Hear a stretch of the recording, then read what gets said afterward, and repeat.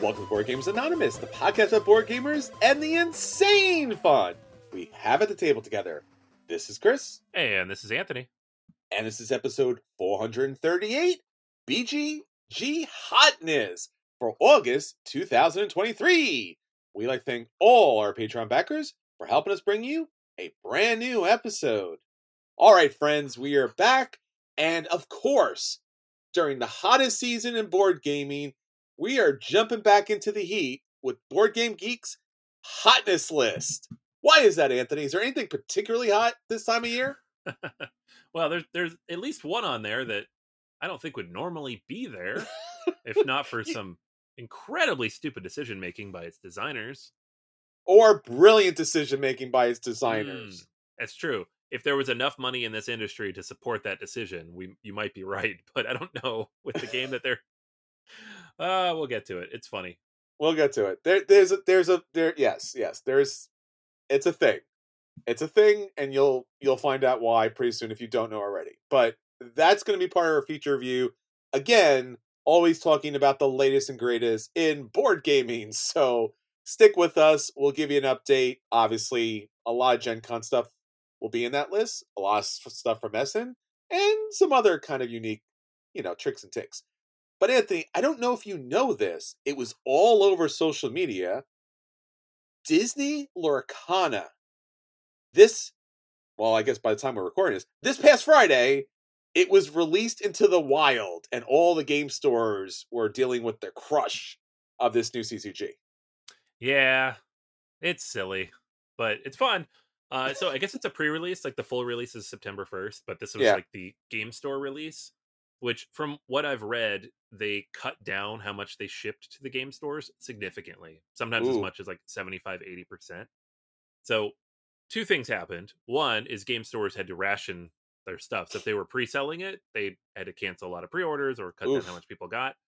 Two is a lot of them are selling it for quote-unquote market price. Oh, which we learned at Gen Con means stupid money. Seriously stupid money. When you try to get some guacamole, we found out it was stupid money. So, I mean, people are out there buying it. You can go to your local game store if they got it in and they didn't sell out right away. They have it, but probably it's all sold out by now. If you're listening to this when this releases, if you're worried about that, it is releasing everywhere else on September 1st. You can go to Shop Disney and like all the big box stores, Target, Walmart, etc. And from what I've read, and I don't know what this even means volume-wise, because Ravensburger hasn't said, but they're going to print a lot of this first set. So all this August speculation and the stuff selling for stupid prices on eBay seems like it might be short-lived, at least to some degree. You're not really missing out unless you really wanted to participate at a game store in an event. Now, sure. I did not want to do that, but I would like to get this game to play with my kids, especially my daughter. So I'm waiting, and I'm hoping they just have it at Target, and I don't have to punch somebody in the parking lot. All a Pokemon, get that stuff. But that's what's happening. Crazy. Well, thank you. I'm glad we know now. I'm glad we're going to be okay. I'm glad the Lorcana apocalypse is upon us and passing, and we're all going to be able to see the sunshine, go to your local big box store, and scramble for the boxes of these things because reasons, I guess. It's so dumb. I mean, it's not so dumb. I've paid more money than I should for things that I want, but people are paying like $300 for a booster box, which is about double what it should cost. Sure. I think if you just wait a little while, I don't know if, it'll probably still be stupid for a while, but not this stupid. These prices are dumb. Yeah, I mean, Pokemon's been all about this with the big box stores where they've restricted certain things, and I mean, there's just been an endless number of challenging, problematic situations. The one thing I do wonder, because I've been out of the CCG thing for quite some time, and obviously every day they keep trying to pull me back, is what does a Friday night game night look at a local game store when a new big game? I know Flesh and Blood came out, was jumped to like number 4 as far as the top CCGs. Like, how much space and time do these friendly local game stores have to now accommodate a Disney Lorcana that's going to bring in like Disney fans on top of everything else? Great question. Yeah, Yeah, I the journalist in me, who's he's not a very big part of me, but it's in there, wanted to kind of hunt one of these down and just see what it was like. yeah, Um, there really aren't big events running close to me. Like I'd have to go down sure. to the suburbs or New Jersey, so I was like, it's not worth it. But but I am fascinated to see, like, is it bringing in families like Pokemon? Is it at the moment just all of the, you know, 20, 30 something speculators that we saw at Gen Con? Are we getting older people who are big Disney fans? Like, what does the audience Sure. look like for this, and how rabid are they at these events? Like, I would like to see that. I mean, Disney adults is a real thing, Oh yeah. and Disney owns almost every IP out there at this point. So, I mean, just like how they've kind of squeezed and squeezed everything out of their current IPs, I mean, this could be a thing forever, right? I mean, unless they don't want to kind of do it. I mean, you could see Star Wars in this at some point, right? Hmm. Like they Yeah. could mix the properties. I mean, they'd be crazy not to do those things. So I fear for the meta. I fear for the power creep. And I fear for all those families who are like, "Oh, hey honey, hey kids. Turns out there's a game event at the game store for Disney Con. Okay, kids, come on, let's go down to the game store. It's gonna be fun." Just like these like 40, 50-year-old men just like crushing these 8-year-olds with Oh their my crying. god. I mean, that's to be fair. That's what Pokemon already is. I Like, know. I'm so like, why is there? No, that's not the parent. I don't know what's going on here. Is there security here? I feel like there should be security here. This man is like assaulting this child with, like rodents and electric types, and I don't know, like scary. It's just it's a scary mess, stuff. man. It's a mess. All right. Good luck to all of you out there who are doing this, and good luck to all the parents that are going to be picking this up for their kids because those friendly local game stores sometimes not so friendly in some cases. Just saying. Yeah, yeah. If you Been got one there. near you selling stuff for what it should cost, support them because they're doing doing Yeah, good work. absolutely. I mean, we've gone to many of these Friday Night Magic things, and yeah, gets a little rough. Gets a little rough there, bro. But on the good side, especially if you're a CCG person out there, Board Game Geek just, I guess probably the best way to say this is because they've had running lists for a very long time, but now any game that you go to on their site actually has a tab for exactly what sleeves and the number of sleeves for a particular game. This And is this, amazing. yes, isn't it? Right? Yes, I've wanted this since day one. I it's so cool that it finally exists. It's fantastic because, and they're not, at least seemingly, they're not promoting or trying to, like, there's no kind of like connection to any particular, sleeve company. It's just like, this is the size you need, this is the name you need, and this is the quantity that you need. And again, I really hate the fact that all these companies, like, I'm not expecting them to all do the same thing, but the fact that there's like 3 or 4 versions of a sleeve that are like 1 millimeter off and the card doesn't fit, Yeah. it's always so painful. I have so many sleeves with no with no cards to go along with it because of, again, 1 millimeter for some reason. Yeah, I spent so like the Sleeve Kings Game Found campaign that was up last year.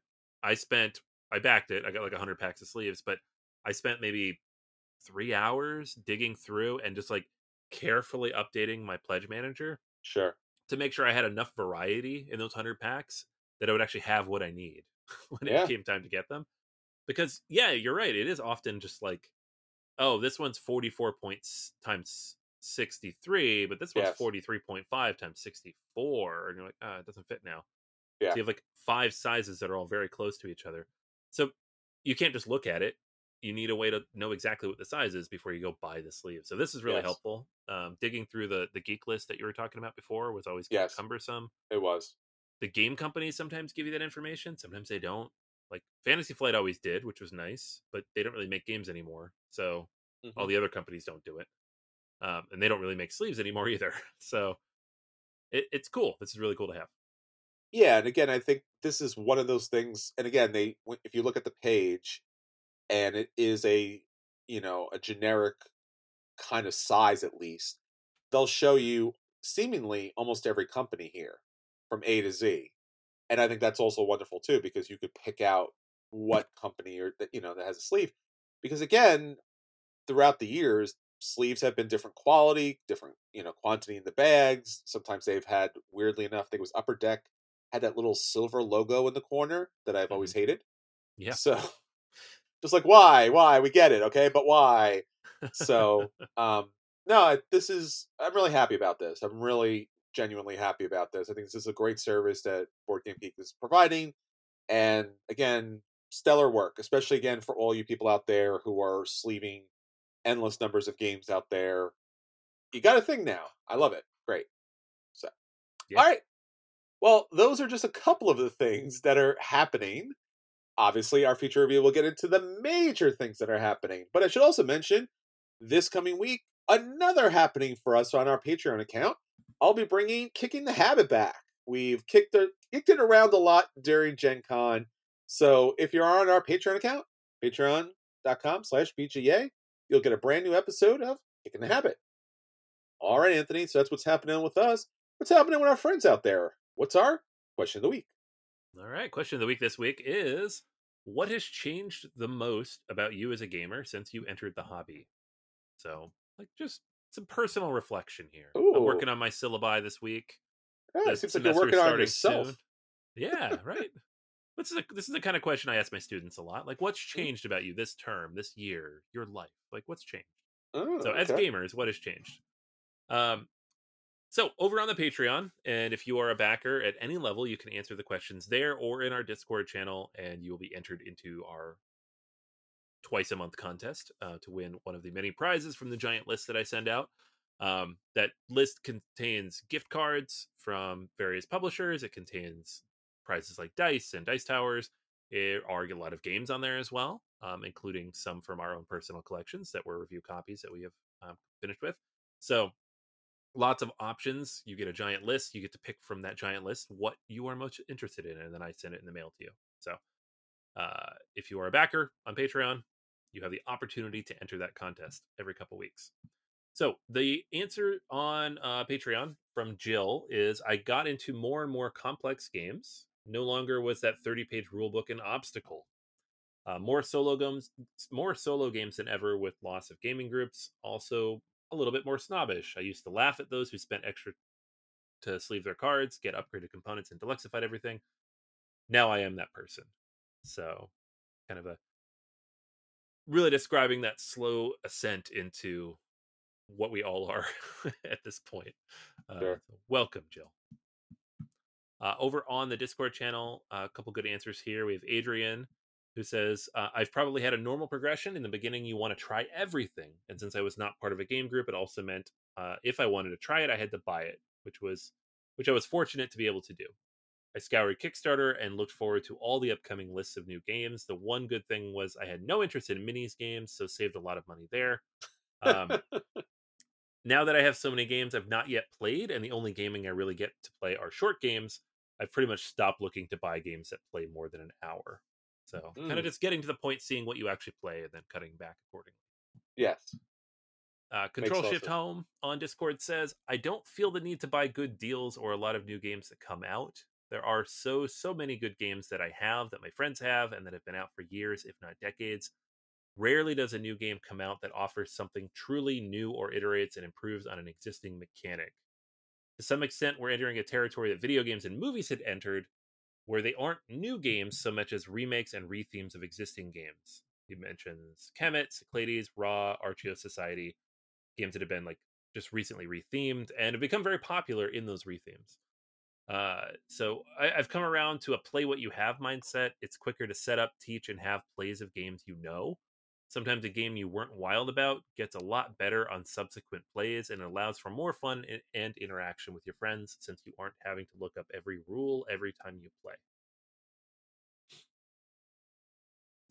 Um, so that's everybody from our backing groups. We also had a bunch of responses on Facebook, and so even if you're not a backer, I encourage you to check us out on Facebook, facebook.com/boardgamersanonymous. We have the questions go up there, the episodes go up there, announcements, events, opportunities, contests, all that stuff goes up there as well. So you can leave your response there and just see everybody else's comments as they come through. So David mentions, I don't buy every single game I've come across. Much harder to find games that I think should be part of the collection. Fiona says, more solo player content. Eric says, game tastes have changed over time. So it's kind of thinking of themselves as a Eurogamer and also more solo games. Fed says, one thing that has changed is I listen to more board game content than when I first started. Um, Scott says, I met someone on Twitter that lived about a certain amount of way. They introduced him to 18xx, Blotter, Coin, Winsome Cube Rails. So big, heavy stuff. So getting kind of go from medium to big, heavier things. So lots of good responses there from everybody. Thank you so much for writing in. It's interesting to see everybody's kind of trajectory. It Sure. really depends on where you're at too. Like if you're 10, 15 years in, you're probably at that point of like, I don't buy as much stuff. I really know what I want. I'm really careful with it. If you're like 3 to 5 years in, you might be like, I buy everything and it's amazing. So Yeah, I think throughout, I mean, I think board gaming, because people are involved, is not something that you can just, and we talked about this, and I think on our 10-year anniversary, the formula changes, and the formula changes often for where you are in your life, what your group is about, and again, how you kind of position yourself as a player versus or inclusive of being a collector. And just recently was at some game nights, and someone said that they do have this big collection, and usually there's that inclination to say, oh, that's a shame and stuff like that. And they were like, part of me or all of me is a collector first and foremost. And I was like, yeah, why not, right? I mean, how many recent things have we picked up? I just recently got the most recent Smash Up faction box, and I was putting it in the larger crazy size box with all the other factions. I don't have them all, but there was an intention at some point to collect them all. I'm missing the Cthulhu one really early on because I never thought I would be collecting them, and now I'm collecting them. Am I mhm, playing it? Not so much. right. But again, it became more of a collectible kind of situation because there is so many different kinds of faction, and it brought me some joy to go, if and when I ever bring this out, and I do intend to bring it out, like I can lay out and say, what do you want to play as? And the person can say, I don't know, crazy things you'll never have it. I'm like, no, no, no, no, seriously. There's like, I That's don't all I know, hear. there's like 100 different factions, so I probably have it. I probably have some version of it. So, I mean, and again, that brings me joy. Again, it has not happened as of yet to drop the big box on a table full of people and pull out the exact weird, I guess, IP distinct or legally distinct kind of factions at the table, but it is certainly something like that too. And again, we talked about the formula again. Go back to that episode because I think it's a very interesting episode. Initially, it was all about replayability because you did want your games. Again, 10 years ago, I wanted my games to last forever because I would play them forever and I'd pass them down forever.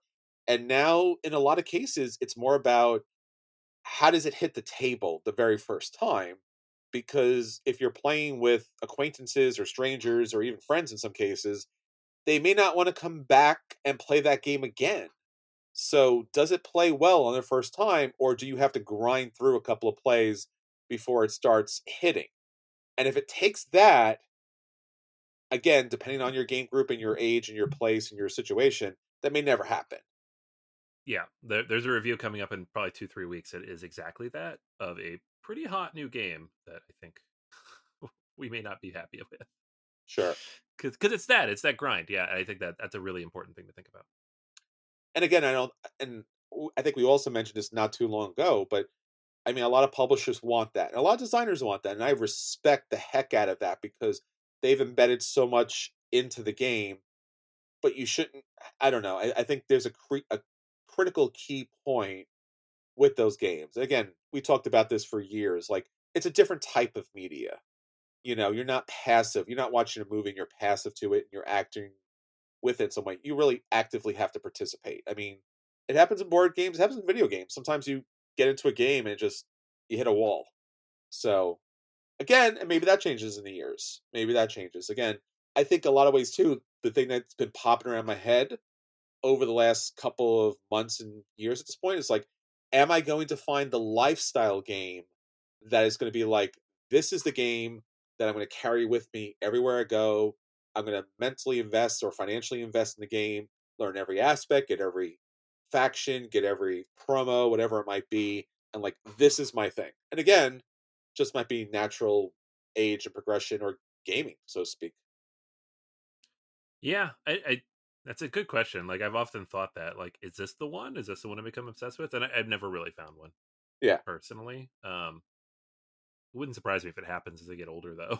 Just like I don't want to learn anything new anymore. I hate this. I always thought you could do a podcast on that, and like, this is the greatest, like the greatest game or something like that. And then once you hit a game that you felt was that game, you just stopped. That was it. Yeah, No more recording. It's just like, that's the last one. This is the game. I found everyone. Bye. I mean, the series could last like a dozen episodes, or maybe 500, or maybe two. I don't know. It's possible, but hopefully you all found the greatest game, because I don't know. Maybe it's Disney Lorcana. Maybe that's a thing. yeah. I'm sure lots of people will find that. Yeah. You'll notice we don't mock the game; we just mock the stupid prices at Surround. which it's being sold. Yeah, because everyone should have fun. Again, that's always, it's hard too, because you want to bring more and more people to the hobby. And when you say, "Hey, there's this really cool new thing like Disney Lorcana," and you're like, "Oh, I love Disney. I love games. This is awesome." I'm like, cool. Come back in like 6 months when it's affordable, and then you could maybe play it if you could find it at that point. And they're like, "What?" And I'm just like, yeah, there's an industry behind this. You don't want to mess with this right now. No, It's no, it's too hot, man. It's too hot, super hot. All right, well, that's our question week again. Thank you all for joining us and submitting. But again, don't stop. Continue to hit us up. Again, our Discord, our Facebook page, because again, it seems like strangely and weirdly enough, Facebook is the last social media more or less standing that, I don't know, that's not being shut down internally or externally. So yeah, do that thing. Set up an account and join us at the table. Or I don't know, maybe Facebook does fall and then we all go back to MySpace. I don't know. It's one of those post-apocalyptic things in social media. I mean, maybe is MySpace still alive? Does that doesn't exist, does it? I don't know. It's like appliances. Like the new appliances burn out, but somehow the old stuff continues to work. It doesn't make any kind of sense. All right, that's everything for us, Anthony. Let's get on to the games that we want to talk about, and we want to hit the table. Let's talk about our acquisition disorders. All right. So there's a bunch of new stuff recently announced. I've got like 8 of these that are coming up. A lot of them at Essen. This is when all the Essen releases start getting announced. I'm going to talk about one of the smaller ones first because I'm not surprised it exists, but I have high hopes for it based on the people working on it. And that is Grand Austria Hotel Hochseisen. Oh, this is a roll and write based on Grand Austria Hotel, designed by Virginio Gili, Ryan Hendrickson, and Simone Luciani. I've heard of him. I have too. So this was just announced here in the last week or so, 4 days, 5 days. And it is a roll and write, obviously based on Grand Austria Hotel, which is about being the best hotel, making everybody happy, giving them nice sweets and treats, getting them to their rooms. It's a cozy game, right? We talk about stuff where you hack and slash each other. This is a very cozy, nice, relaxed. Whatever you think of the mechanics, the theme is just very soothing, right? So this is a roll and write based on that. So you're doing the same stuff, right? You're preparing rooms, getting stuff for the guests, making personnel decisions, getting the right people out there, and of course, the emperor's out there floating around somewhere, and you have to make sure he's happy. So mechanically, it's supposed to mirror what the board game does, but be quicker. Obviously, they're saying 45 to 90 minutes, which I think is crazy for a roll and write. Yeah. The only roll and write I've ever played that justified that length was Twilight Inscription. Yes. Nothing else comes close. Like Fleet the Dice Game is the next closest, and that's like 40 minutes. Anything above that is too long. So yeah, we'll see. But It is a roll and write, and they're calling it an expert level roll and write, which is bold. It's bold to be able to say you can do that because a lot of people try and they fail. Um, you've got erasable player trays, these different processes and tactics, and all these different things you're trying to do. There's really not a lot of information released yet about the game. I feel like before Gen Con, we often get a lot of info about the games coming out here in the US. In Europe, they're just like, here's a game. You can come buy it. That's it. That's all you get. Figure it out. But you'll have your player board that like represents your hotel with all the different rooms that you're marking off, which should be familiar because your game boards in the original were like basically the same thing, but now you're using a pen. And there's a bunch of dice that you're going to be drafting to do various things. So again, kind of similar to the board game, but now with the writing aspect instead of the cards. So it could be interesting, right? Maybe it helps eliminate some of the randomness of the deck because you don't have this big deck of cards that people are drawing from. Bad. Like, you still got the dice, but at least now maybe you get some more choices there of what you do with them. Sure. I don't know. I don't know what to think of this. I historically like roll and write games, but I've been a little underwhelmed with recent releases like the last 2-3 years, with the exception of like Twilight Inscription, which I did really enjoy. But this one really caught my eye because good designers. I like Grand Austria Hotel. I want to like it more than I do. We've talked about some of the issues with that game, and hopefully this can do something interesting. Who knows? They are saying on Board Game Geek it won't be at Essen because of a production delay, but will be out in Europe later this year. So probably we'll have it here in the States in the spring. But that's up to Asmodee, so we'll see. I saw this. I wasn't surprised by it because if you play the game before, the board just kind of looks like a giant pad where you're doing very minor, I guess you should say renovations, like you're opening and closing doors. Like it makes sense that you would just take a pencil and cross off or circle a thing. And the game is primarily rolling a handful of dice and then selecting the dice to do something on the board. So it's an easy transition to a roll and write. So when I saw it, I was like, yeah, no, I get this, of course. But as you said, Anthony, the length is again, I guess it shouldn't be surprising because the Grand Austria Hotel does take a chunk of time. And again, usually that's because they try to throw every bell and whistle into that game, and sometimes it's a little much, but it's a very good game. It's just a little much, and then, as you mentioned, the deck. So I'm not surprised that their thought is let's make this a full roll and write. Like you said, I think it's a coin flip. I think this could be. I would never say a roll and write is just as good as the board game version, but it could be meaningfully so well intentioned and so like just pointing towards the board game that it makes a lot of sense. Like I said, Twilight Inscription does that.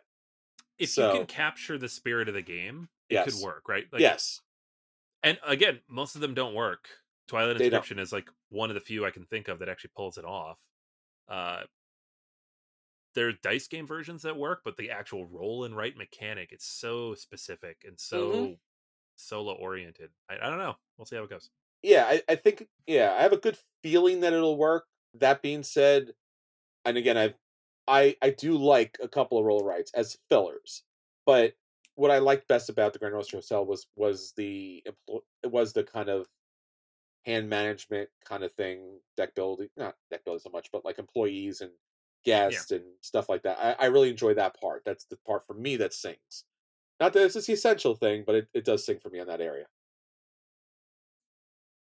All right, well, I got one for you. And again, I'm going a little bit outside the mainstream because I know we're doing a hotness today, so I don't want to bring something pretty standard, but I found something pretty, again, out there. This is Fool's Blade, a sword crafting, monster slaying card game. A fast-paced, comedic, chaotic, sword crafting, monster slaying, loot grabbing, friendship ruining, backstabbing card game.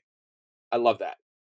I don't see enough, personally, found enough humorous, sarcastic takes on board gaming. I mean, we have Munchkin, but honestly, meh.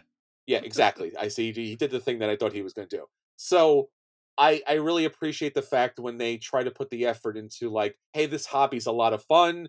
It's got a Weird Al vibe to it. I love that. So again, primarily this game is all about you as an adventurer. And as this hero adventurer, you have a number of the different classic, I guess, classes to take part in. So you could be a warlock, magician, rogue, all those kind of fun stuff.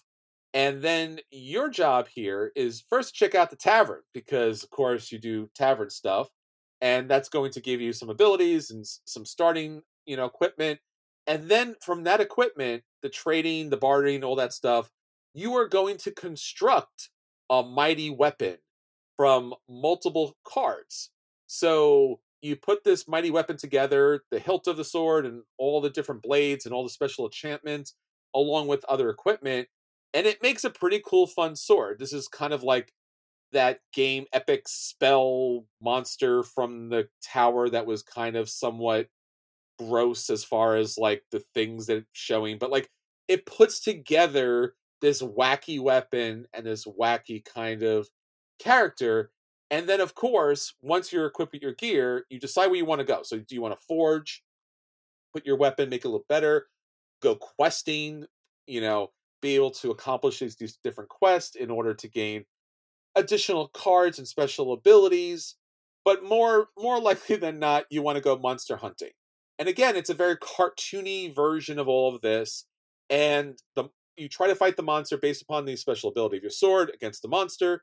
There's good stuff if you win, there's bad stuff if you lose, and of course, because I guess Munchkin is a thing everywhere in the world, other players can mess with you as you're messing with the monster.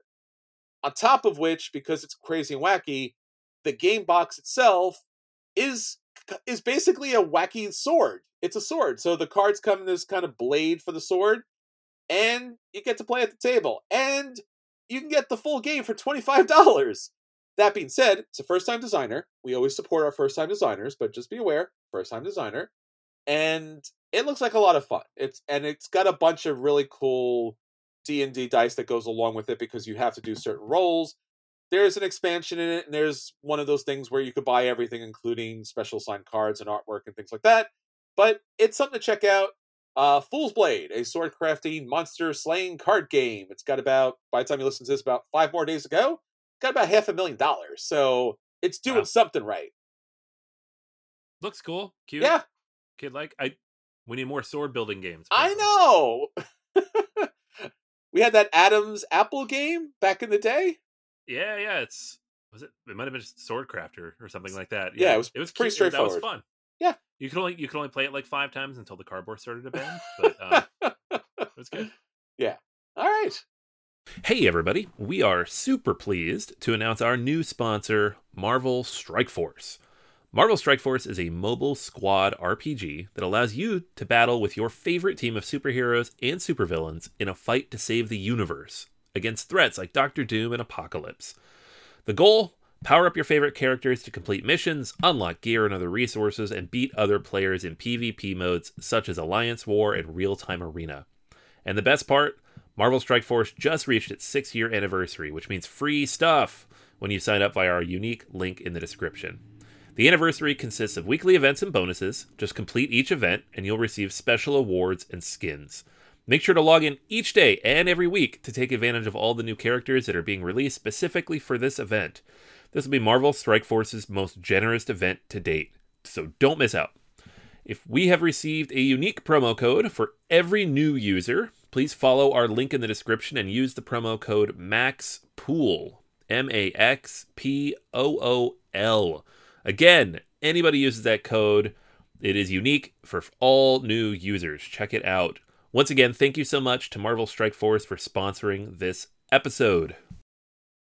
So those are just some of the really cool things that are out there in the world. So Anthony, let's get on to the reviews, and we'll let people know if those games are a buy, and they should buy those games. The games are playing, they should play those games.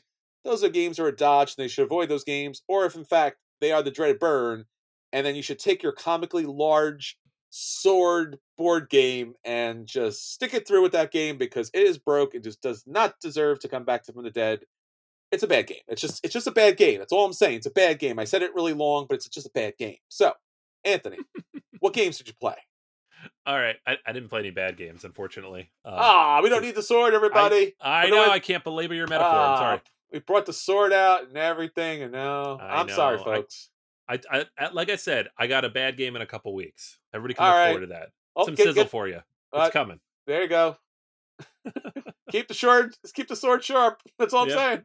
Put the pitchforks away. All right, so I played a couple of quick ones here. One we've already reviewed twice, so this isn't really a review. It's kind of like a addendum to the review. And that's Star Wars: The Deck Building Game. And the reason I wanted to talk about this again for the third time, because you reviewed it back in the spring, I reviewed it after my birthday. We played it then. Mm-hmm. But I recently got a chance to play with my son, who is 12 years old. I met him. Yeah, he's awesome. Yeah, he's a good guy. So he wanted to play a game, and specifically wanted to find a game where his sister couldn't play. So we. Oh wow! Man. He went dark side quick. Yeah, no. They like to play together, but sometimes not so much. So okay. I was like, oh, well, this is a 2-player game. You could probably play this. And we sat down to play Star Wars: The Deck Building Game. And he has not played a deck building game before, which I didn't realize, but apparently we had not brought any out. So, I walked him through what the mechanics were, how it works, what you have to do, and he picked it up very quickly. It's a very simple, straightforward game. Because this is basically Star Realms with like one extra mechanic thrown in the middle, where you can attack each other's cards in the center row. And he took to it really quickly. Like the box says 30 minutes. I think it probably took 30-40 minutes to play through the game. There's 20 minutes there when I was teaching it. But it was quick. The decision space was very straightforward.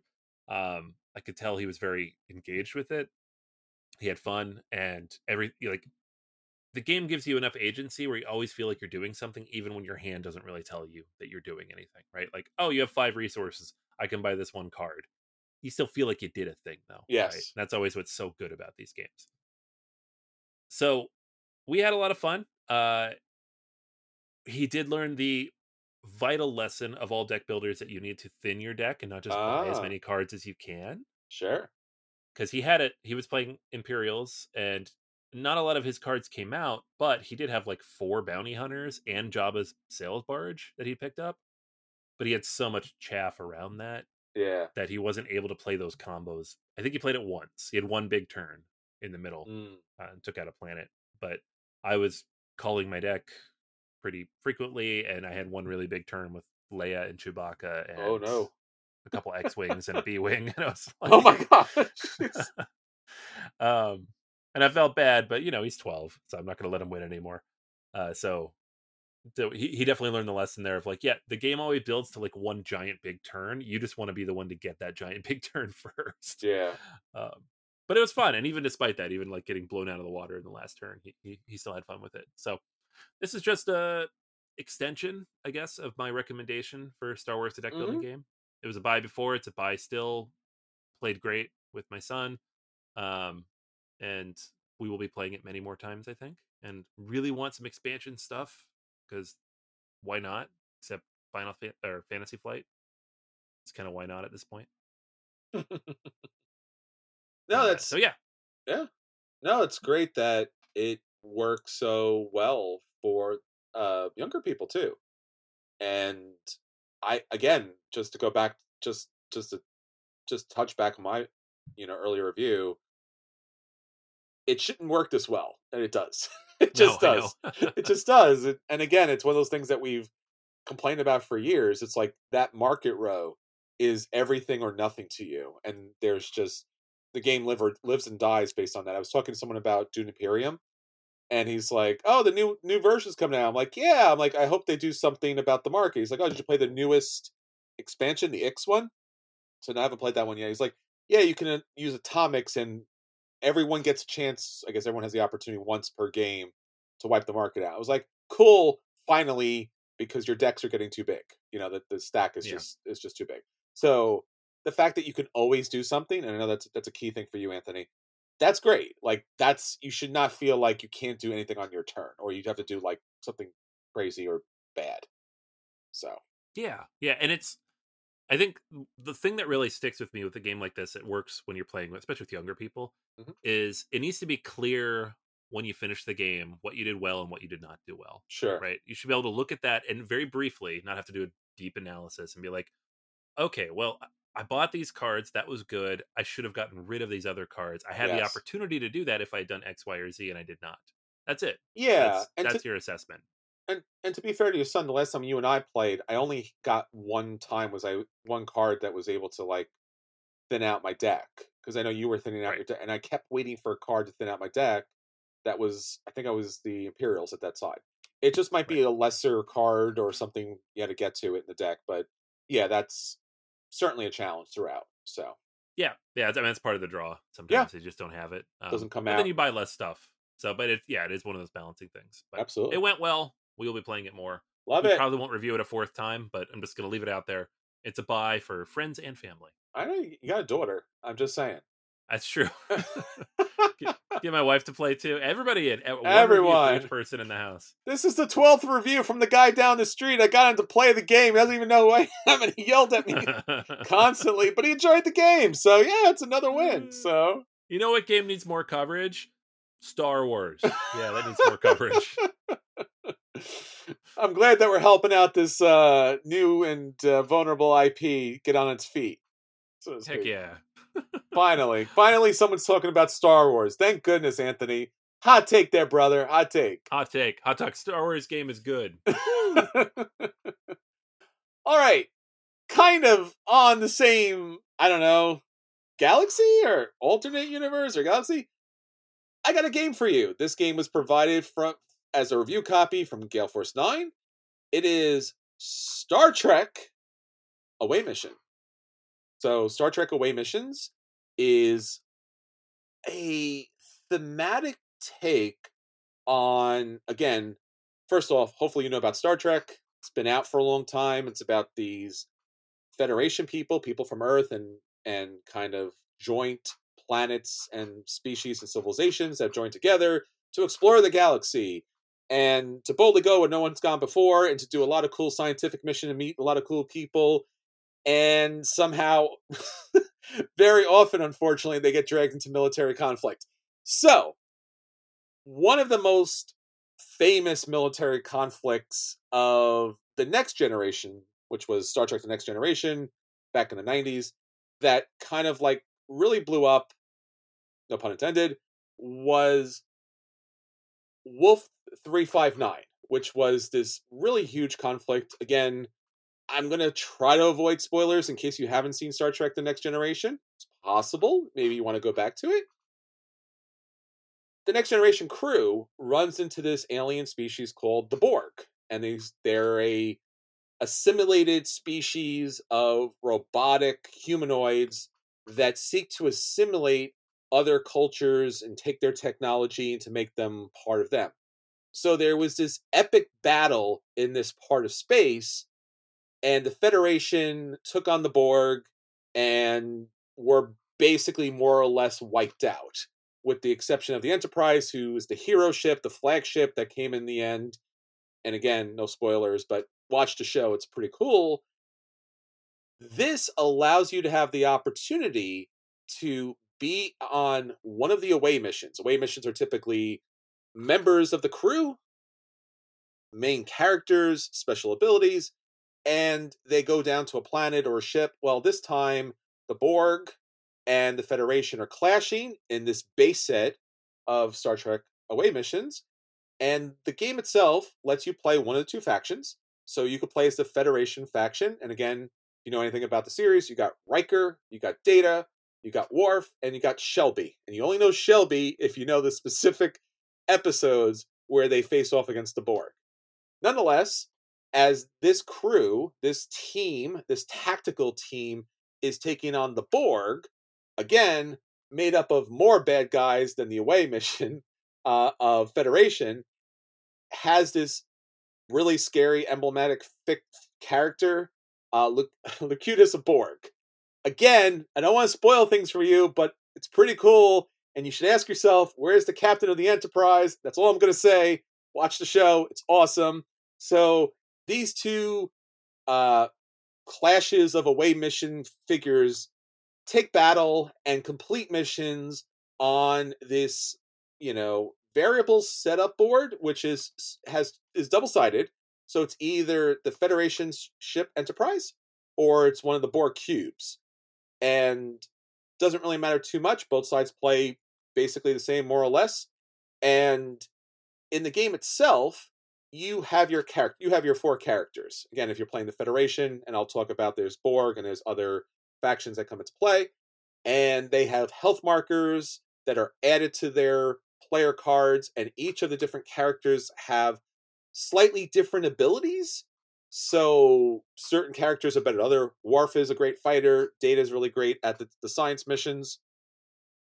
Then you, and if you're playing the Borg, you're also getting mission cards. These are cards that go in your hand that allow you to score points, and this is primarily where you're scoring points throughout the game.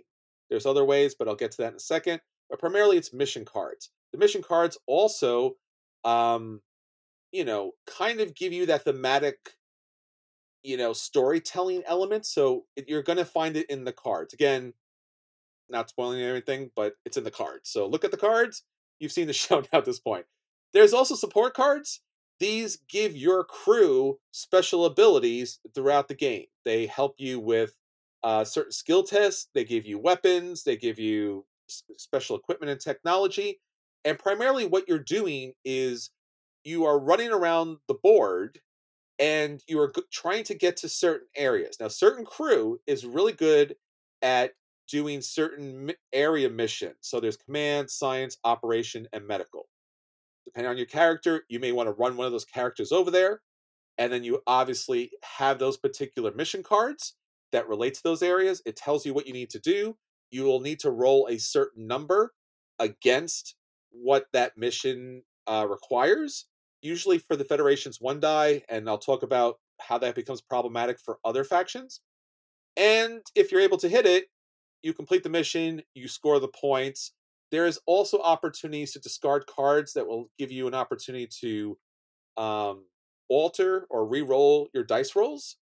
And for each faction, you'll have a double-sided card that will allow you to score additional points. Again, very thematic to the show and to that particular set of episodes.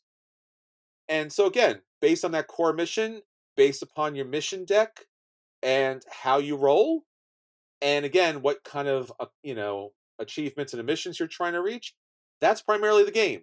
You run around with your miniatures, tactical miniatures game. They run around, they try to complete missions, you're both completing missions, you're both attacking each other, trying to immobilize or, stun or kill the other characters or simulate the other characters if you're the Borg away team there. And that's primarily the game.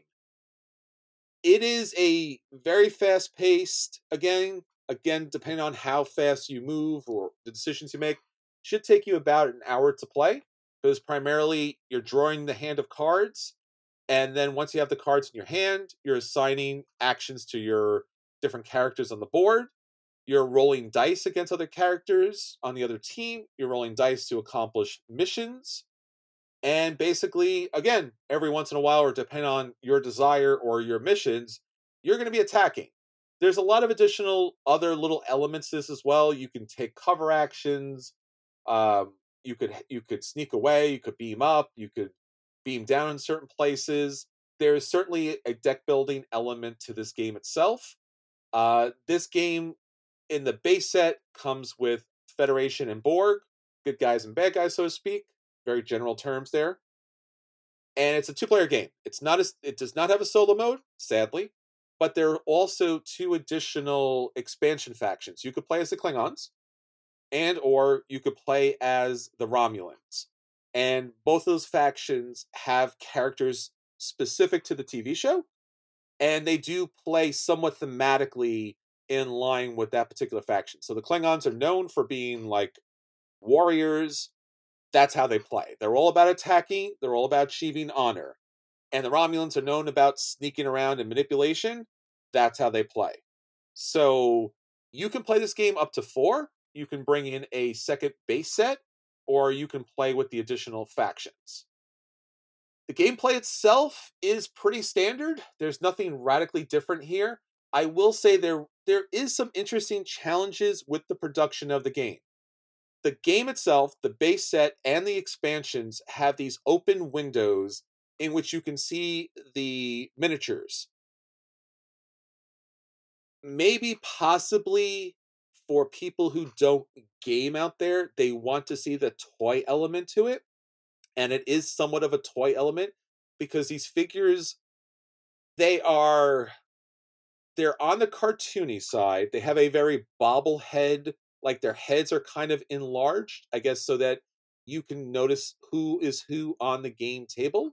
Some of the elements are a little large. It's a little bit odd. They're not bad, but they're not necessarily good. Again, it's all about your particular artistic, opinion here. It's very subjective. I'm fine with it. It doesn't wow me, but I don't hate it. I've seen hate and I've seen love. I'm surprisingly kind of in the middle. It works. I'm sure you could paint these. The Borg are a little more problematic because they're gray on top of gray, so it's a little more difficult to figure out who's who. Their designation, their number is on their base, but again, it is a little hard to kind of pick out on the game board itself. I don't like those kind of windows because it cheapens the look of the game for me. Again, that's a personal aesthetic kind of feel for it. Plus, the box itself and the insert is these really cheap plastic, and it doesn't really properly hold everything nicely. You can't sleeve the game and keep it in that kind of plastic molded holder. I don't know what to do with it because if you don't have that holder in there for the figures, it's just you get to see the inside of the box with all the mixed components, and it looks lousy. The expansion ones are smaller boxes. Again, they have the same look. They have the same open, plastic to it. Again, if you take that out, and even if you don't take it out, you're stuffing cards behind this plastic holder, which is terrible. The graphic design is hit and miss. Like a lot of tokens just have words on it, which doesn't really add to the thematic gameplay. And that's the thing about this game. It's very thematic. It is very much about this particular away mission and about this particular conflict. And it has screenshots on the cards that are directly from the TV show. So everything about this game is thematic. The game mechanics and the graphic design don't really bring as much thematic kind of mechanical appeal here, but thematically it's fine. Like it looks like Star Trek. It's got all of the elements of it here. Mechanically, it's a little bit of a letdown, and in particular, it's a big letdown because the Borg are very weak. And again, without going into too depth of mechanics, this review's going along here. The Borg have a really cool thing about them. It's very thematic. When they get shot down, they come back because they've learned something and they've upgraded, more or less. So they're kind of zombies. It's awesome. But the problem is they start out with 2 on the board, and really the best thing that they can do to stop the Federation, who are all about completing missions, is, try to assimilate the Federation crew, which is awesome. It's such a great idea. It's really hard to do because they're very weak in the beginning, and they need the Federation to engage with them militarily. Otherwise, the Federation runs around and just scores enough points that they win the game. Every game I played, Federation won, no matter what different tactical decisions we made, whether it's being more aggressive towards each other, or being separated from each other, or the Borg, doing half and half, or whatever it might be. I do think there's a solution to this, which is you can play the game up to 4 players. I think if you, and I've tested this out. If you play with 4 players, if you bring in the Klingons are very militarily aggressive. They pair very well against the Borg, who need that kind of aggression to upgrade and become more powerful. And then again, the Romulans come in, and since they're all about sneaky stuff, they're really the best character faction race species of slowing down or stopping the Federation. So together, as a 4-player game, it's really good. As a 2-player base game, it's significantly lacking mechanically, but thematically, it looks great. It is the show, so to speak, or the way mission, so to speak. But mechanically, kind of broken with the Borg. Borg need to be errated. They they need to die. Everyone needs to say that they died, and they need to come back upgraded so that they can kick the Federation's butt, and or bring the other factions in, because you need to bring the other faction in. So for a 2-player game, if you're for a 2-player game, for the base game, if you're a Star Trek fan, play this game absolutely positively. If you're not a Star Trek fan, for the 2-player game, it's a dodge. If you're a Star Trek fan and or you just want a cool tactical game, play with the 4 players. Play with the 2 additional factions. Don't play with another base set. Play with all different 4 factions. That really provides a great harmony, and then the game plays well, and then it's a play.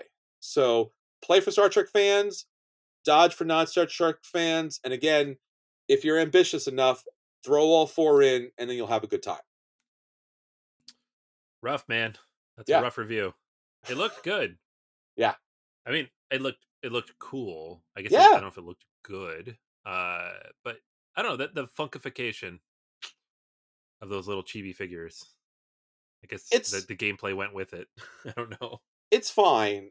Like I said, I think there are certain graphic design elements that just fall flat, that are problematic. But the rest of stuff is okay. Like it's all of it is very passable. The graphic design is passable. I don't want to beat up. There's nothing broke about the graphic design. Everything's passable. It's very thematic. You got everything from the show. You got the Borg figures in there. The fact that you could put an overlay on the Federation characters when they get assimilated is really cool and awesome. Love that part. Again, if the Borg faction could get fixed with an errata, I think this would be a good game. I think the Borg faction needs to be fixed, and they're part of the base game. So unless you want to pick up the 2 expansions, yeah, that's the thing. All right. Well, that's our at the table. Anthony, let's get on to our feature review. So our feature review this week, of course, is Board Game Geek's Hotness for August 2023. So many games have been burning up the charts because of Essen coming up, because Gen Con has just passed, and honestly, because of Grand Larceny. So I don't know. Anthony, what do you have up for us this week? All right. It's going to be a while till we get to the Grand Larceny. It's up there. Aww. So we've got the Board Game Geek Top 50. We're not going to go through all 50 games because there's a significant number of these that are on the list every single month. But we are going to go through the ones that are new, interesting, or have moved significantly. So we'll start at number 50. This is Call of Duty, the board game. It's currently on Kickstarter for coming from Arcane Wonders. And that's about all I know, because we did not go out of our way at all at Gen Con to learn anything about this game. I don't think any of the 3 of us were interested in this particular IP. That does not speak to the quality of the game. We just do not care. It's being blunt. Whoa! So many hot takes this week. So many hot takes. So many hot takes. Yeah, we hit 10 years, and I'm like, I don't care anymore. It's all coming out. So Call of Duty at number 50. I know a lot of people are really psyched about this, actually, just being totally honest. For what we heard at Gen Con, people were really interested in what they played. Number 49 is Planet Unknown.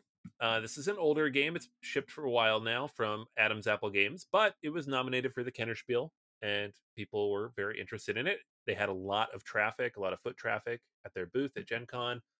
Still haven't had a chance to play this, unfortunately, but I think both of us really want to, right? Absolutely. Yeah, no, this is definitely something on my list. All right, jumping up here a little bit, we have Earthborn Rangers at number 46. This is another game that was featured at Gen Con. Just a really, really cool looking art style, right? It's a customizable cooperative card game. It's in the future, in the wilderness, and just everything's just built around environmental space and storytelling, and the artwork really reflects that. Yeah, just very pretty looking game, and I guess just recent shipping and its presence at Gen Con and everything else, it's got this one on the list. Definitely. Number 43 is World Wonders. This was one of the, I would say, top 5 probably hottest games at Gen Con. It was in the top of the hotness. It sold out on day 1, like pretty much everything else that was mildly interesting. I want to play it. It's polyominoes and civ building, which are like 2 of my favorite things. I wasn't wowed by Zé Mendes's first game, Brazil Imperial, but hey, second time's a charm, right? I agree. Here's hoping. Here's Uh, yeah. Go ahead. I will get it at some point when it's easy to get, and we will play it and review it. Sure. It'll probably be another 7.58 game, but It's fine. here's hoping for more. Yeah. Next up, we have Forest Shuffle, which is at number 41 on the list. This is a recently announced kind of card game coming from designer Kosh, who previously designed Fife. It's coming from Lookout Games, and it is all about gathering the most valuable trees that then attract species to the trees. So it is one of those beautiful artwork, flora and fauna type of tableau builder games, which I am an absolute sucker for. So that just seeing the cover of it, which is like this cute little fox in the forest, yeah, I was like, ooh, I want this game. What is it about? I don't know. It's probably mean because it's about plants. But plant games are always so mean. All right, moving up the list, we have at number 37, Sea Salt and Paper. This was another of those top 5 games, I think, at Gen Con. People were really excited about this. Small box, family weight card game. It was Spiel des Jahres recommended, not nominated, but recommended. Designed by Bruno Cathala and Theo Riviere. And people were very excited about it. I'm very excited about it. It's just a very cool aesthetic. Like the folded paper look on all the cards and a lot of unique card artwork, which is cool. Very nice. All right. I mentioned Grand Austria Hotel Hochseisen at number 36. So skip over that one. We talked about it a little bit before. Number 35 is Sky Team, another one of those hot games from Gen Con. You are flying and landing planes in this 2-player cooperative game. This is one that we actively tried to get a demo of and or a copy, and we just weren't able to because it was so hot at the convention. People were really just all about this game. So it's on the list for the future. Number 32 is 3-Ring Circus, another one of those hot games that sold out really quick at Gen Con. This is a funny one. If they'd had it, I would have bought it because it's Fabio Lopiano worked on it. It's from Devere. It's got a cool aesthetic. And yet, Chris, you kept voicing to me, and I kind of agree. I'm like, there's no way this is going to be great, right? It's going to be fine. It's going to be fine. I think this. It's hard to say. We have not played it. We have not demoed it. So Devere has, and we were on board with Devere way back, like super. When no one was coming over to their booth, we were coming over to their booth, and every year they get better. And this game looks great. And yet at the same time, the more you look at the board, you're like, it looks great, but it seems like just from the looks of the board, it might be a little basic. Again, not a problem, but also like this company's continuing to peak. I don't think this is the peak game for them yet. No. But I've not played it. So maybe, I don't know, but probably not because it also looks something mechanically that's like, I don't know. Getting there, but it's a feeling. Yeah. Just saying, it's a feeling. Yeah. I don't disagree with your feeling, and yet I still want it. So I will review it and tell everybody if you're right or not. Oh, so I'm gonna tune into that episode. Heck yeah. You better be here.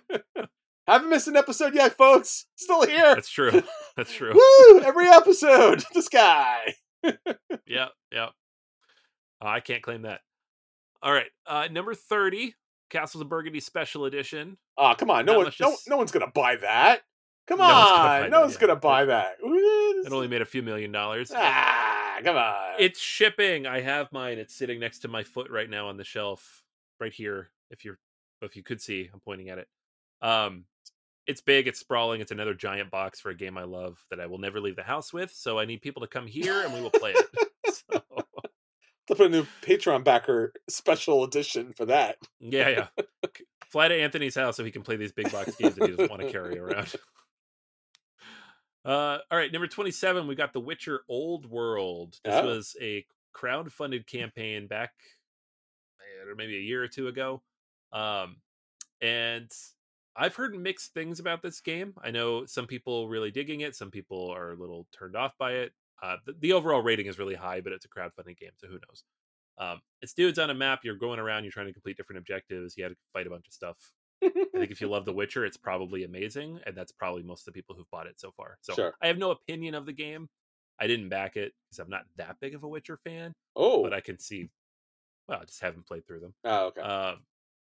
And yeah, I don't know. I would like to try it at some point, but it's not something I was going to pay $300 for. Sure, that's fair.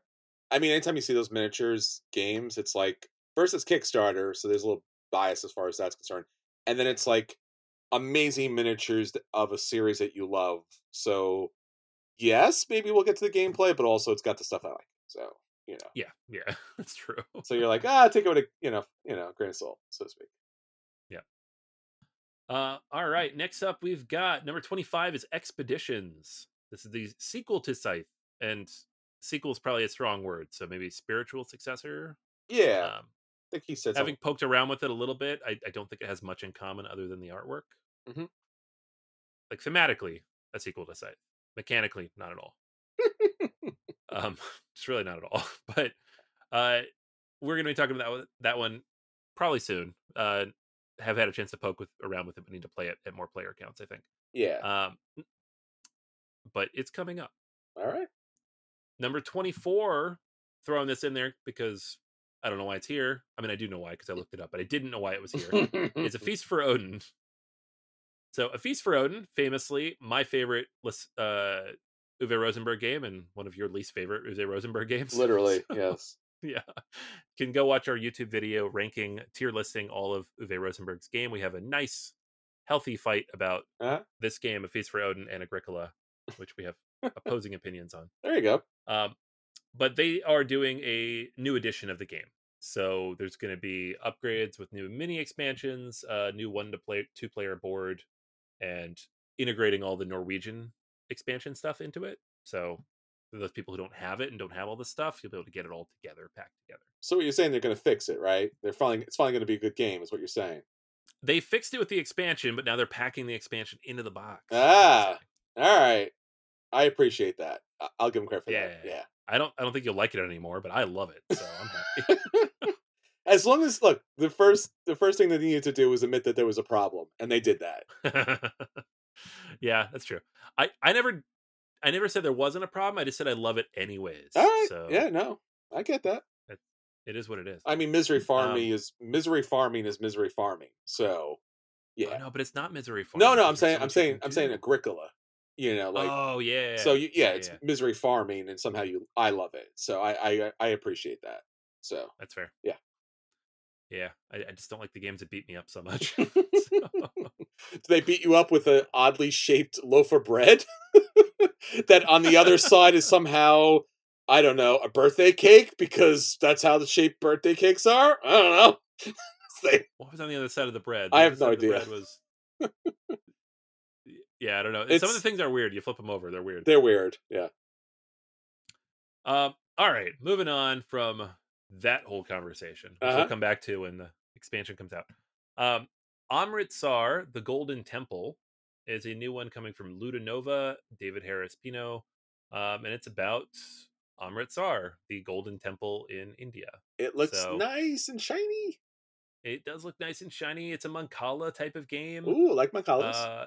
You're rebuilding the temple in the city, so that's about all we know right now. It's another one of these like late summer announcements, but it looks pretty cool. It looks very Lisboa-ish as far as rebuilding and stuff, and those elephants are next level. So yeah, the elephants are amazing. I love it. Yeah, you have to carry stuff around. I know. Is this actually coming out, or is this getting some sort of crowdfunding thing? I believe Ludonova just releases their stuff, so it's coming to What? Essen. Who does that? I know. That's awesome. Thank you. Please, thank you. The Germans, man. The Germans got us covered. Oh my god. They're not messing around. They just release games. They're just like jeez. All right. There you go. So Amritsar coming at Essen. If you're in Europe, pick it up. If you're not, wait with us, the rest of us, until next year. If you are in Europe and you pick it up, send me a copy because I want to play this. It looks fancy and fun. Yeah, it does look good. All right, moving up the list, we've got number 20, Age of Innovation, Terra Mystica 3.0. I picked this up at Gen Con. I have had a chance to poke around with it a little bit. Hey, somebody else picked it up at Gen Con. They had a chance to poke around with it too. Yeah, I picked it up. It got lost at the airport. The police found it. Everybody got a chance to look at this game. But it survived, and all the pieces were still there somehow. Like, despite several things going missing from my suitcase in its grand journey, this game was intact. That So I don't know if that's a good thing though. They looked at it I know. like they're like, I don't know what this is. This can't be worth it.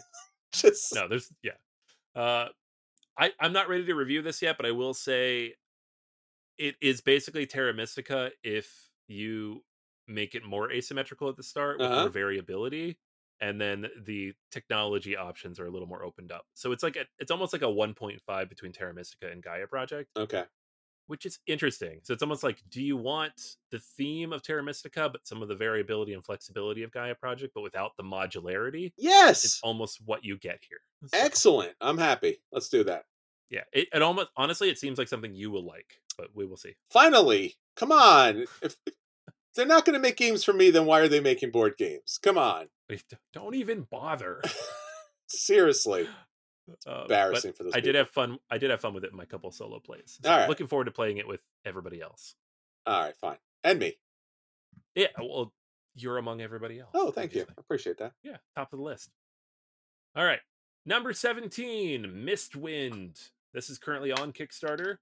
You are navigating through the Mistwind Islands on a flying whale, I guess. I don't know what this is supposed to be, and I don't mean that in a bad way. Just like it's one of those games that has like a lot of things going into it. So you've got a kind of outlandish theme. You're flying through these sky islands, looks almost Miyazaki-ish. You've got some pick up and deliver mechanics, some network and route building. You've got a big sprawling board with lots of bits on it. Some of them up floating above. It's all very pretty. I love the aesthetic of this. Uh, don't don't really know what the game is going to turn out to be. And again, that's not a bad thing. It just means I haven't had a chance to play it or see it through. I can see why it's on the Hotness because it looks really cool. That sounds good to me. That's worth it. Yeah. Number 14, we've got Great Western Trail New Zealand. This is the final re-release of Great Western Trail with the 3 re-releases that they promised us. Came out at Gen Con. Some people still have it out now. You're raising and herding sheep now instead of herding and killing cattle. So I guess it's better Don't in think that so. sense. I don't think so. The sheep stay alive. So sure, okay. I'm done with that. Yeah, it's good. I don't really know what they've changed here. I think Great Western Trail is one of those games that neither one of us has really stuck around with. No. So, but what I've seen is people are psyched about it. There are dog cards, so people really Look, digging that as well. Dogs are awesome. Sheep are awesome. I'm down with that. Yep. Yeah. Nucleum at number 13. We saw this at Gen Con. Mm-hmm. It is up for pre-sale already. It's coming out at Essen. We should hopefully have a copy in a couple months. We will review it. We will tell you about it. Looks good. Looks interesting. It's brass, but with a bunch of other Euro stuff layered on top. I really like this. It really, they went all out. Like, they heard us. They heard people. They had sent a survey out previously. And they were like, what can we do better about our games? And I was like, my friend, you have, this is awesome. I really appreciate that. And I gave, like everybody else. And I think they knew as well. Because that's what they were really trying to get to. They were like, hey, you love the games from Board and Dice, but the artwork and components are not so great, maybe? What games would you like these games to look like or appear like? And I wrote a whole bunch of things because that made the sense, because they were becoming the beige and brown and kind of pale green games again. That I thought we left that, decade of those games. Yeah, no, it's great. Barcelona's the other one. Yeah. That it Pops. came out at Gen Con. They had it. It looked really pretty. I don't know what the game's like yet. We don't have it yet. It is coming. Yeah. But it's really, really pretty to look at. And so even if it's exactly the same mechanically as the T games for the last few years, I'm more interested because of the visual. Because you can't tell the difference between some of the T games. If I threw all the T names at you, you couldn't tell me which game was which. Because they're not memorable in that way. And again, it's not, look, we played plenty of dry spreadsheet Euro games, but they kind of meld together after a while. Right. All right. So we got up going close to the top 10 here. Number 11, first up, is Voidfall, the new Mind Clash game. It is starting to ship out to people. I think my copy is somewhere in Canada right now, or on a train maybe. So I should have it in the next 2 to 3 weeks. I don't know if I'll play it right away because it's going to be a big old giant messy box of stuff, but I'm excited for it. Barcelona, number 10, we just talked about. This is the board and dice game that did just release at Gen Con from Danny Garcia.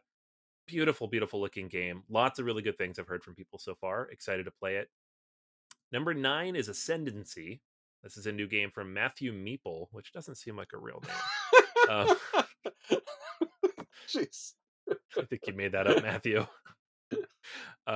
It's on Kickstarter right now, though. It's made a ton of money. It's a 4X fantasy meets worker placement board game. So we got fantasy, 4X, and worker placement. It's got everything, and people are digging it. So check that one out on Kickstarter if you're interested. Number 6, Pirates of Maracaibo. This is one of DLP games. They announced like 4 or 5 new things for Essen. This is a new one from Alexander Pfister, along with Ryan Hendrickson and Ralph Bienert. It's not a sequel to Maracaibo. It is a new type of game set in the world of Maracaibo, which is really just Maracaibo. Age of Pirates. Yeah, it's just not, Maracaibo. Okay. There's not a theme to the world of Maracaibo for that to be a thing. No, that's what it is. Just say it's Maracaibo because it's not. That's not. No, it's not. Yeah, it's not a thing. Yeah, it's pirates. It's pirates. The Caribbean. That's all it is. It's like a 40-year period, 300 years ago. That's all this is. That's it. Anyways, whatever. New game. It's dice rolling and multi-use cards. It's a Euro with Alexander Pfister. I'm sure it'll be good. We'll see. Dune Imperium Uprising. You mentioned this earlier, Chris. It's a new version of Dune. It's a standalone sequel. Whatever that means. We'll find out soon. Sure. Number 4 is Evenfall. This is yet another new release from DLP Games. Coming from Stefano da Silva. Beautiful looking game. I'm actually very interested in this one. It's kind of like a made-up fantasy world, card-driven engine building type of game with a lot of cool-looking mechanics. Don't know much more about it, but looking forward to it coming out sometime next year. Who knows? Here in the U.S. Number 3 is Lorcana. We talked about this at length at the beginning of the show. It'll be up here for a while. Number 2. What? Number 2. Number 2 on the Hotness of Board Game Geek? From 2015. What? 2015? A game that we gave a warm to lukewarm dodge, possibly a late play, is Castle Assault, which you're saying, why is Castle Assault on the list? Well, let me tell you why. Because a castle was assaulted the recently? Designers... yeah, a castle was assaulted recently. Yeah. TJ Dunbar and Pearson Guillaume are persons of interest in the theft of over $300,000 of Magic cards from Pastime Games at Gen Con, and they're the designers of this game. So there you go. This game had a rating of like high 6s, I think low 7s when all this started. It's now at 4.6. So wow, people are not thrilled with these guys stealing stuff. Well, it's very much based on the gameplay to steal magic from a castle, so it does kind of work. But also, again, I think you failed to mention the true crime aspect of this, Anthony, which was one of the alleged suspects, the designer, was wearing a shirt, and on the back of his shirt was his game. So, yeah, again, marketing. You're a marketing guy. You got to appreciate that. It's some guerrilla marketing, right?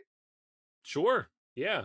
And to be fair, these guys have not been charged with any crimes yet. It's alleged. So, persons of interest could just be fans of the game. We don't know. Which would, if they're just fans of the game, I feel bad for the actual designers of the game. But assuming it is all the same thing, it's just a weird, funny wraparound story. It's a fantastically funny wraparound story. And again, a game from 2015 burning up in the midst of the hottest period in board gaming, Gen Con to Essen. And somehow this is number 2. And people are like, again, true crime stuff. Like they if they can play the game or read through the rule book, they got to see what's going on in the mind of, I don't know, the greatest heistman in board gaming, tabletop gaming history. I don't know. I mean, the most bold. I don't know if greatest is a good way to put it because they got caught really fast. Well, yeah. But look, that was never his intention to steal, allegedly. It was his intention to market his game, and he did it. Number 2, brother. Number 2. Heck yeah. Heck yeah. Let's all try to push it to number 1. Come on. It probably would be number 1 if it wasn't for them launching the sleeve feature. Because number 1 is Everdell. I wonder why. And the reason Everdell is number 1 is because it is the example that they give in the post about the new sleeve feature. So you can click through to see how it works. Everybody clicked through to see how it works, and Everdell jumped to number 1. So algorithm, people, algorithm. Heck yeah. So there you go. The top 3 are kind of an oddball bunch this year because everything below that is actually hot games that people are interested in. Yeah, that's certainly a thing. All right, everyone. Until the next great heist, this is Chris. Hey, and this is Anthony. And we'll save you all a seat in our prison cell. I hope not. Take care. Bye. Bye-bye.